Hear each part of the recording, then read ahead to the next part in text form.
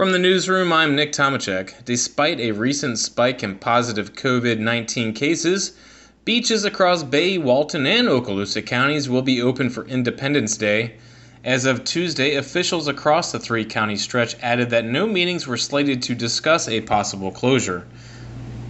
Louis Spalis, spokesman for Walton County, said that limiting events to 50 or less people is basically the only restriction that's been discussed for the holiday weekend. Apart from that, Walton County commissioners haven't really talked about imposing any additional limitations, he said. With the 4th of July just days away, the city of Destin isn't looking at shutting things down again either. For Trey Goodwin, chair of the Okaloosa County Commission, the beach isn't a high-risk area. Goodwin added that it's also a good amenity for residents looking for an open-air recreation and sunshine. Further east in Bay County, Commission Chairman Philip Griffiths wrote in an email that he believes that the beach is a great way to practice social distancing. Mark Sheldon, mayor of Panama City Beach, agreed and added that it's important to remember the Panhandle has been infected by COVID-19, much less larger than metropolitan areas across Florida.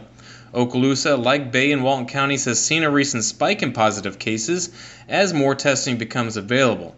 Since the virus first made headlines earlier this year, Okaloosa had logged more than 500 cases. Walton, with 200, and Bay has confirmed nearly 400 cases.